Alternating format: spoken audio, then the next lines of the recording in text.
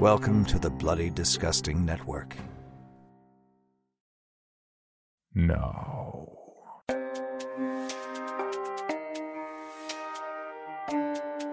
This is Creepy, a podcast dedicated to sharing the most famous, chilling, and disturbing creepypastas and urban legends in the world.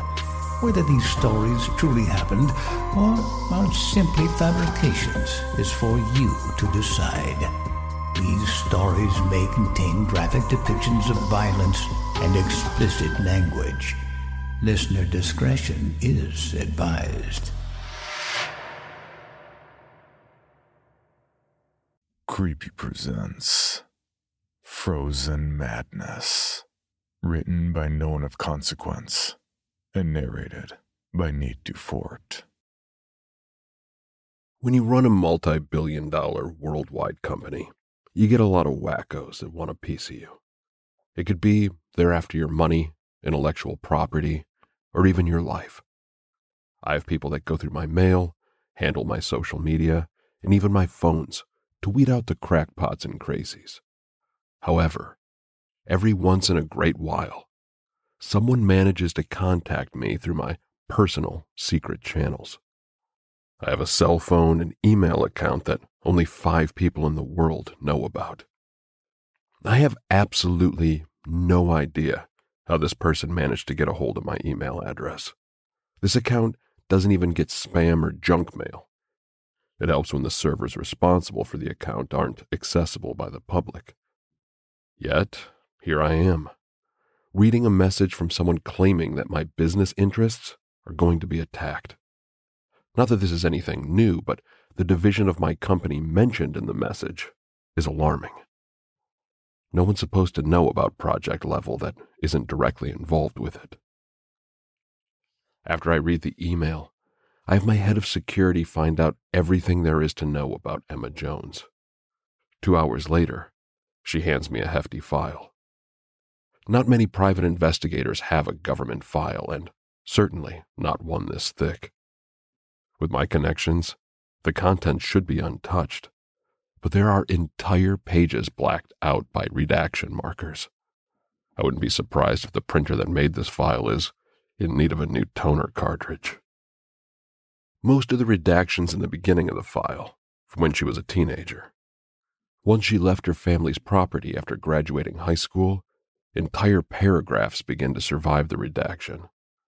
I have no idea why the government's been tracking her for so long, but it's clear that they haven't stopped. The last logs on her activity are from less than a week ago. She's been working missing person cases, and the majority of them have to do with cults. For some reason, the name of the cult or cults are either unmentioned or redacted. What this has to do with me or my company is beyond my understanding.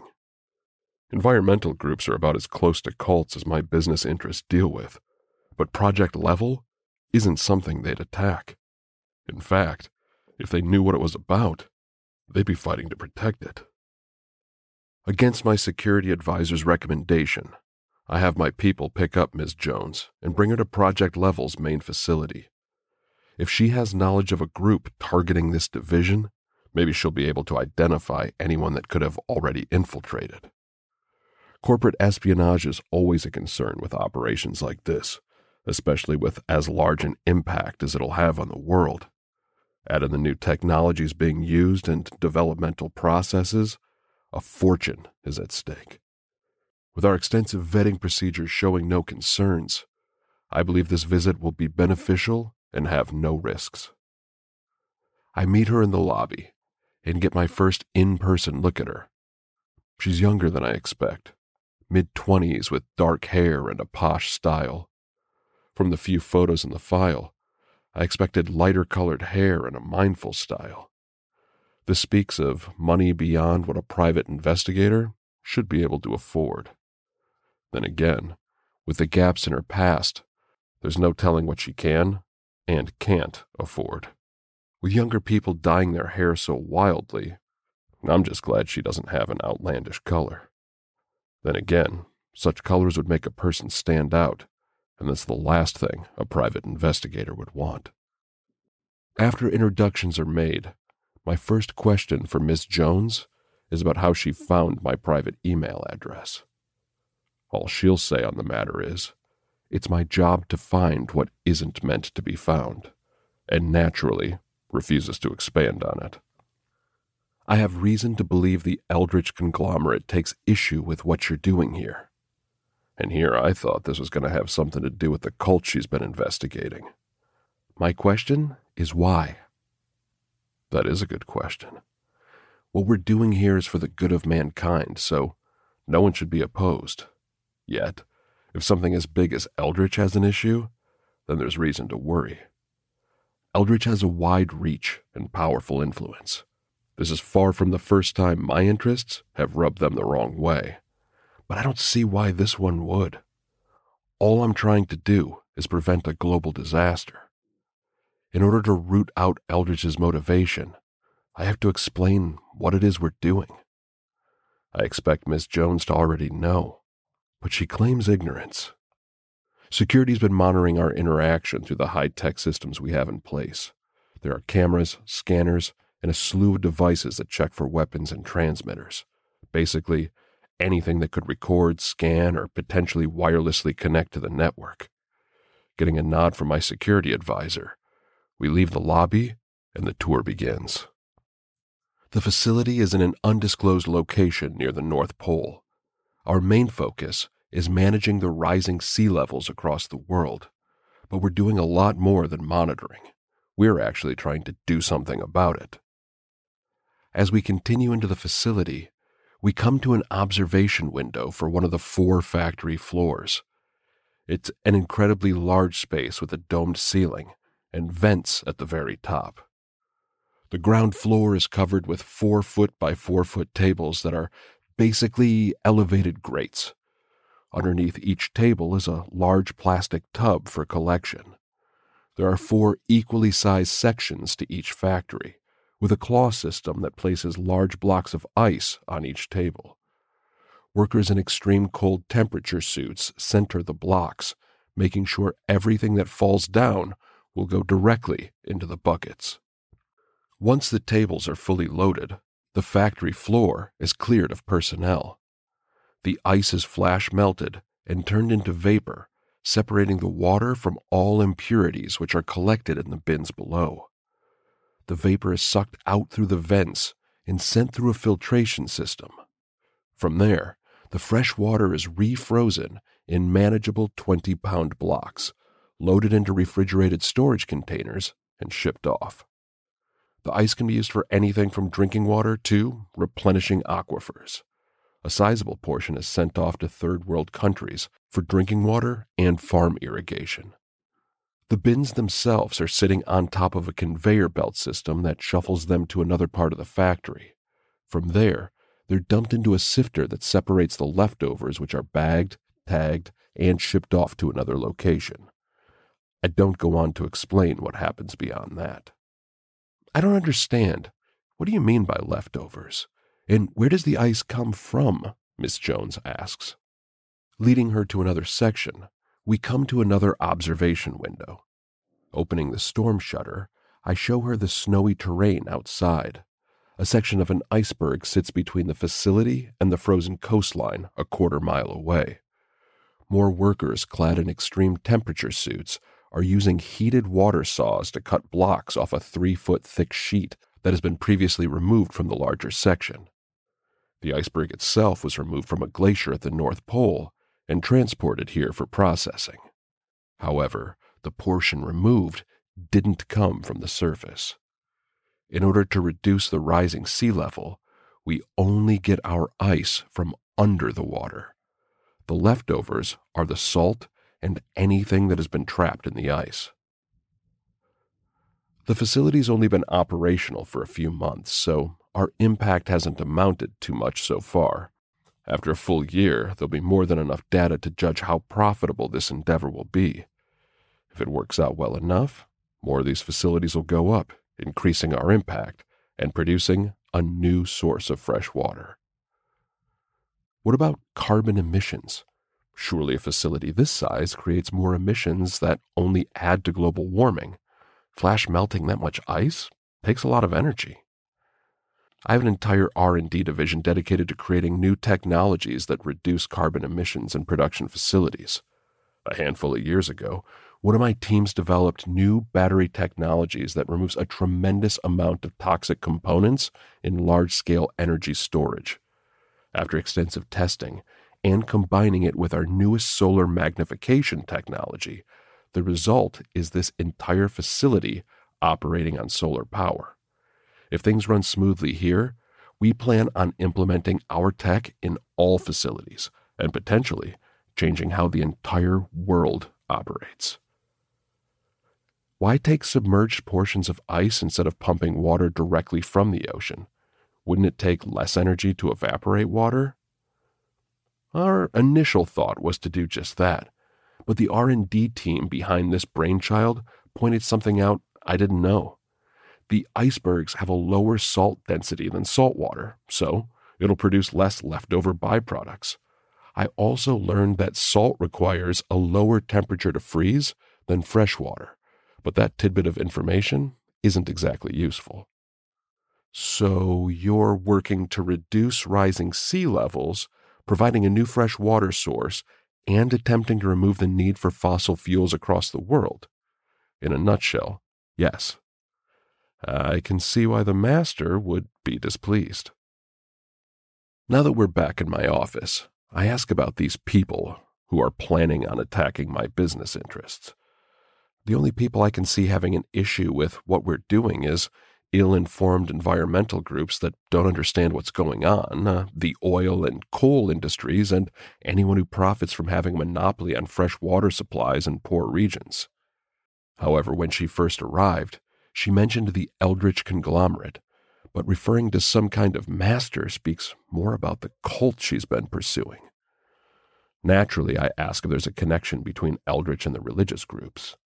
It's not a traditional religion. They're a radicalized group that preaches about unity and love, bringing people together under the Master's design for a perfect world. The Eldritch conglomerate is run by the Master, and Embrace is a shadow division. I've heard the stories about Eldritch, but this is a first. They were founded a century ago during the beginning of World War I. At the time, their main interests revolved around natural resources, mining operations, and mass production. Their goal was to own everything from the supply of raw materials, processing and manufacturing anything from field rations for ground troops, weapons and munitions, to war machines. Their ventures thrived where others fell. But during World War II, more than 3/4 of their operations suddenly stopped. No one knows why. At least, that's what I thought.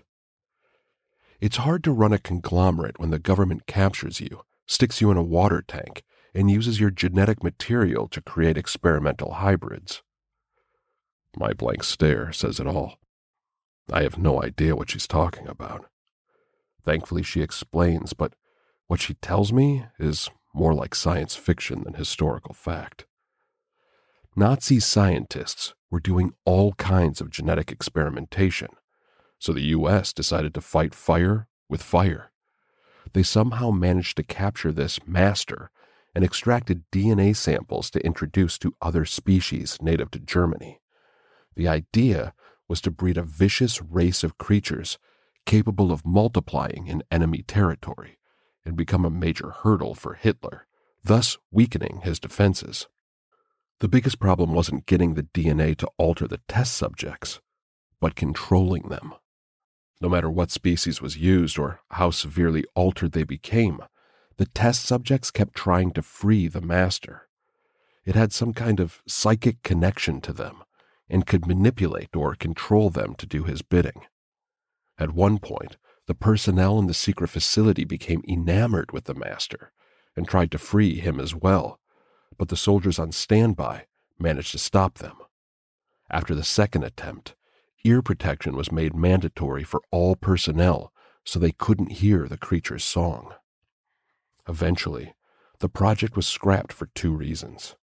First, the work was too dangerous and caused more problems than it would have fixed. Second, The war ended.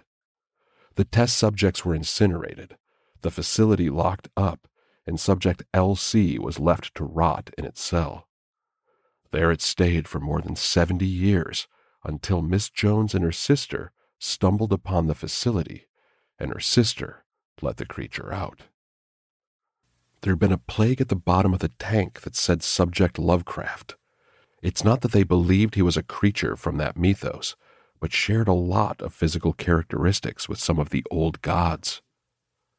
I've never done a lot of pleasure reading, so I'm at a loss. Not entirely believing what Ms. Jones is telling me, I ask what those characteristics are.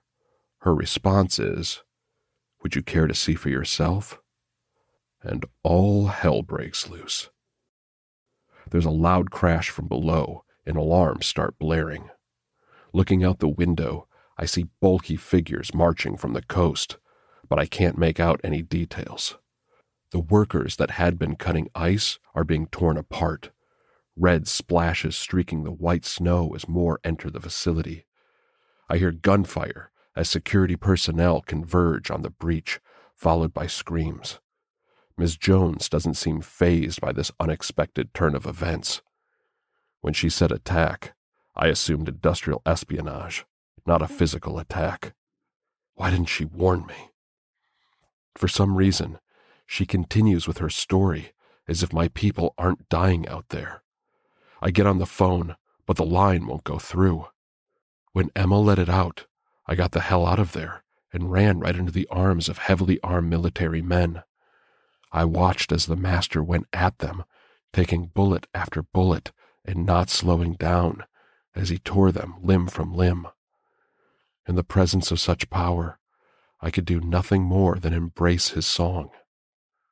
Since then, I've loyally served as his right hand with Eldritch and Embrace. I drop the phone as I realize what she's been saying. This isn't the private investigator that reached out to me, but the sister. Grabbing the letter opener from my desk, I'm about to lunge at her when my office doors are kicked in. A hulking mass stomps in on thick legs, long arms nearly dragging on the ground with suction cups on the underside. Not arms, but tentacles. The torso was pure muscle, leading up to a neck hidden by smaller tentacles as thick as a finger. If there's a mouth under all that, I don't want to know. Eyes as black as a shark stare at me with cold indifference. Wavy tendrils of black squirm on its head like living dreadlocks. It wears nothing but clinging seaweed over gray-green flesh. This can't be the master Ms. Jones had been referring to. There are two more identical monsters in the outer office, one holding my personal assistant with a tentacle wrapped around her head to muffle her screams. I watch, completely helpless, as the other one lifts her shirt to reveal her belly button. It pokes at her with tip of its arm, but it's not the gentle thing. Her muffled screams get louder as the monster forces its appendage into her stomach, ripping her flesh to get more of its thickness inside. The damn thing shoves so much into her that the other one lets go. Blood gushes out of her mouth as the tip emerges, slithering further and further out. It wears her body like a sleeve, breaking off her arms and legs with ease. I can't help but vomit. It's the single most horrifying thing I've seen in my entire life. Annette had been with me for 13 years, and that monstrosity is wearing her head and torso like a fashion accessory. This was senseless violence, brutality for the sake of brutality. What could these things possibly gain from this? What were they doing that was so horrible that we deserve this level of violence? All we were trying to do was save the world. Not the world. You were trying to save humanity. Who do you think started global warming? The master designed it to melt the polar ice caps and drown the world, and you're trying to undo that. These soldiers are the new race, the new humanity made in his image. Once production of Shadow Cove prawns flood the seafood market, more and more people will transcend the follies of man and embrace the madness. I could tell her that she won't get away with this, that humanity won't be defeated so easily. But what would be the point? She's a zealot commanding an army of monsters. There's nothing to reason with in that pretty little head of hers. Instead of wasting my final moments on pleas that will only be ignored, I lunge at her with the letter opener. She manages to mess up my attempt to stab her in the face, but I do manage to bury the blade deep into her shoulder. One of the creatures wraps me up in its tentacles, holding me back from continuing the assault. Miss Jones is in pain, and I like that. She calls to the two in the outer office. "Natalie, Heather, I want you to rip this human's arms and legs off and save his head for last. I want him to feel everything." Pissing off a powerful woman never felt as good as it does hearing the rage in her voice.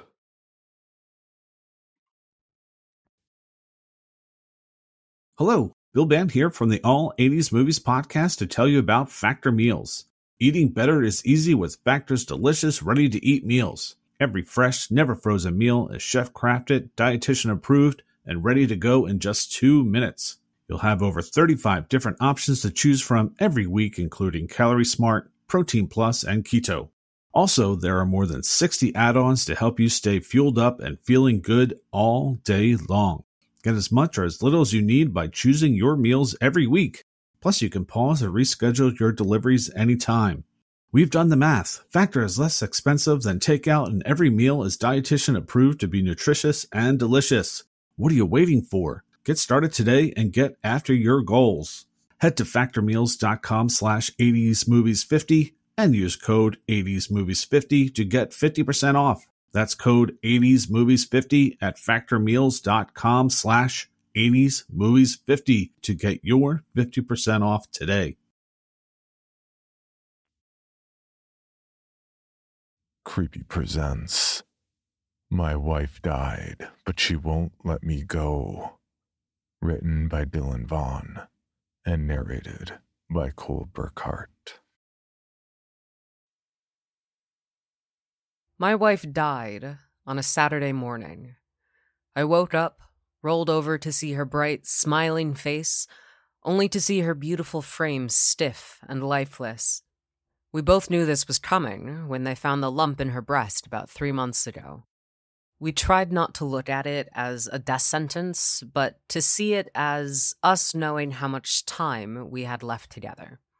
We had spent 50 years married to each other and with no short amount of rough times, just like any other marriage.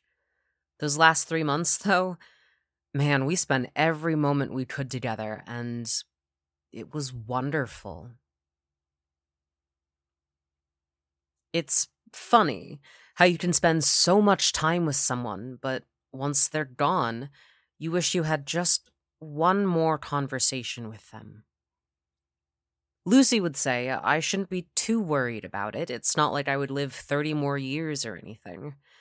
How right she would have been. She always knew what to say to drag me out of my self-loathing.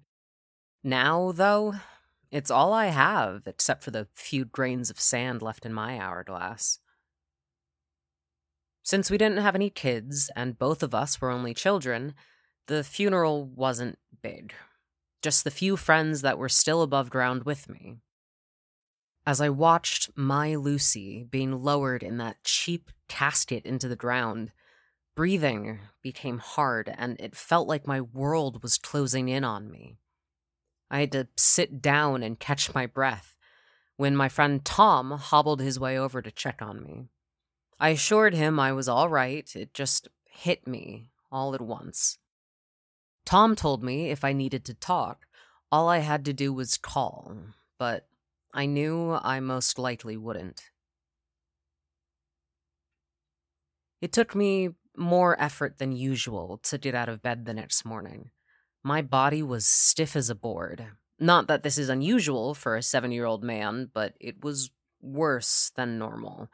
It quickly faded to the background as my thoughts drifted back to my Lucy being gone. I sat looking at pictures and reminiscing most of the day. The next day is when I noticed the blisters.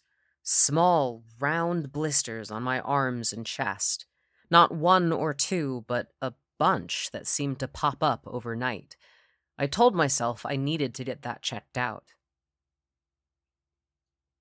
The doc didn't quite seem to know what to think about the blisters.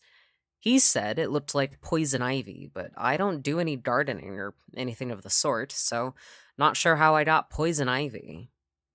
He took a sample of the fluids in the blisters. I think that was more to satisfy me than anything. I went back to the house and sat in Lucy's room. She always came in here to watch the birds out the window and read her Bible every evening. The next morning, I noticed my arms were back to feeling like their normal old wrinkly selves. I thought I was back to normal until I looked at my chest. The blisters had gone away, but a black bruise had replaced the blisters. It covered almost my entire chest. It looked like a bruise, but it wasn't sore, almost like it was farther under the skin. It was the next morning when I realized just how much of a problem I had. When I got out of bed and brushed my teeth, that's when I saw it. As I walked out of my bathroom, I saw an imprint on my bed. It was on Lucy's side of the bed. As I crept up to the bed and pulled the sheet back, I was met with dirt. Black dirt, just a thin layer of it in the shape of my Lucy, like she was sleeping beside me again. Seeing this, I finally realized something ungodly was happening. It only got worse, though. Every morning, I would wake to find more dirt in my bed. Well, more dirt everywhere. In the bed, in Lucy's chair, on her Bible, even in our car. I eventually stopped cleaning it up because I knew it would be back the next morning. I had my own problems to deal with anyways. My skin is almost entirely black now, and it's soft, to the point where I rubbed my arm, a huge strip of it peeled off. My legs are to the point where I can barely use them. I've taken to using Lucy's wheelchair to get around the house. I finally smartened up and looked up some of the stuff that has happened to my body, which I already had my suspicions about what was happening. I was proved correct when I found an article detailing the stages of decomposition. It has been 8 days since my Lucy went to be with our Lord, and by the mix of black, bloody fluid leaking from my nose, I would say I'm getting close to black putrefaction. This lasts for about a month, but I'm still worried about what comes after. Am I just going to die at some point, or will I just keep decomposing until I can't move anymore? I can't help but wonder why my Lucy would do this to me. She would have never wanted this. No matter of wants, it's happening. I didn't know of anything I could do, so I prayed. Lucy was always the more religious one of us, but I had to try something. I prayed to God, Jesus, and even Lucy after I hit a certain point of desperation, but it didn't seem to help. I'm writing this so the poor soul that finds me would know what happened. Like anyone is going to believe this. I can't get out of bed anymore. Well, I could, but I'm worried my calves will fall off my legs, so I think I'm going to sit here and wait. If Lucy is on the other end of this, it will all be worth it. For more information on this podcast, including how to submit your own story for consideration, please visit creepypod.com. You can also follow us at CreepyPod on social media and YouTube. All stories told on this podcast are done so through Creative Commons Share-alike licensing or with written consent from the authors. No portion of this podcast may be rebroadcast or otherwise distributed without the express written consent of the Creepy Podcast production team and the story's author.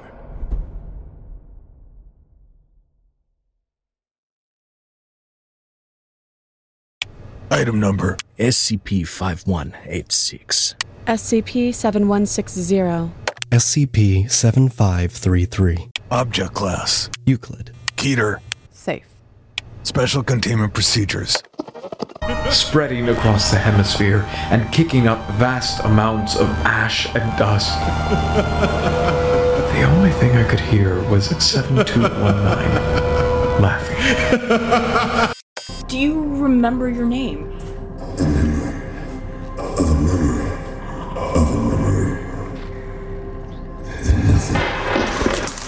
Heartland Counseling.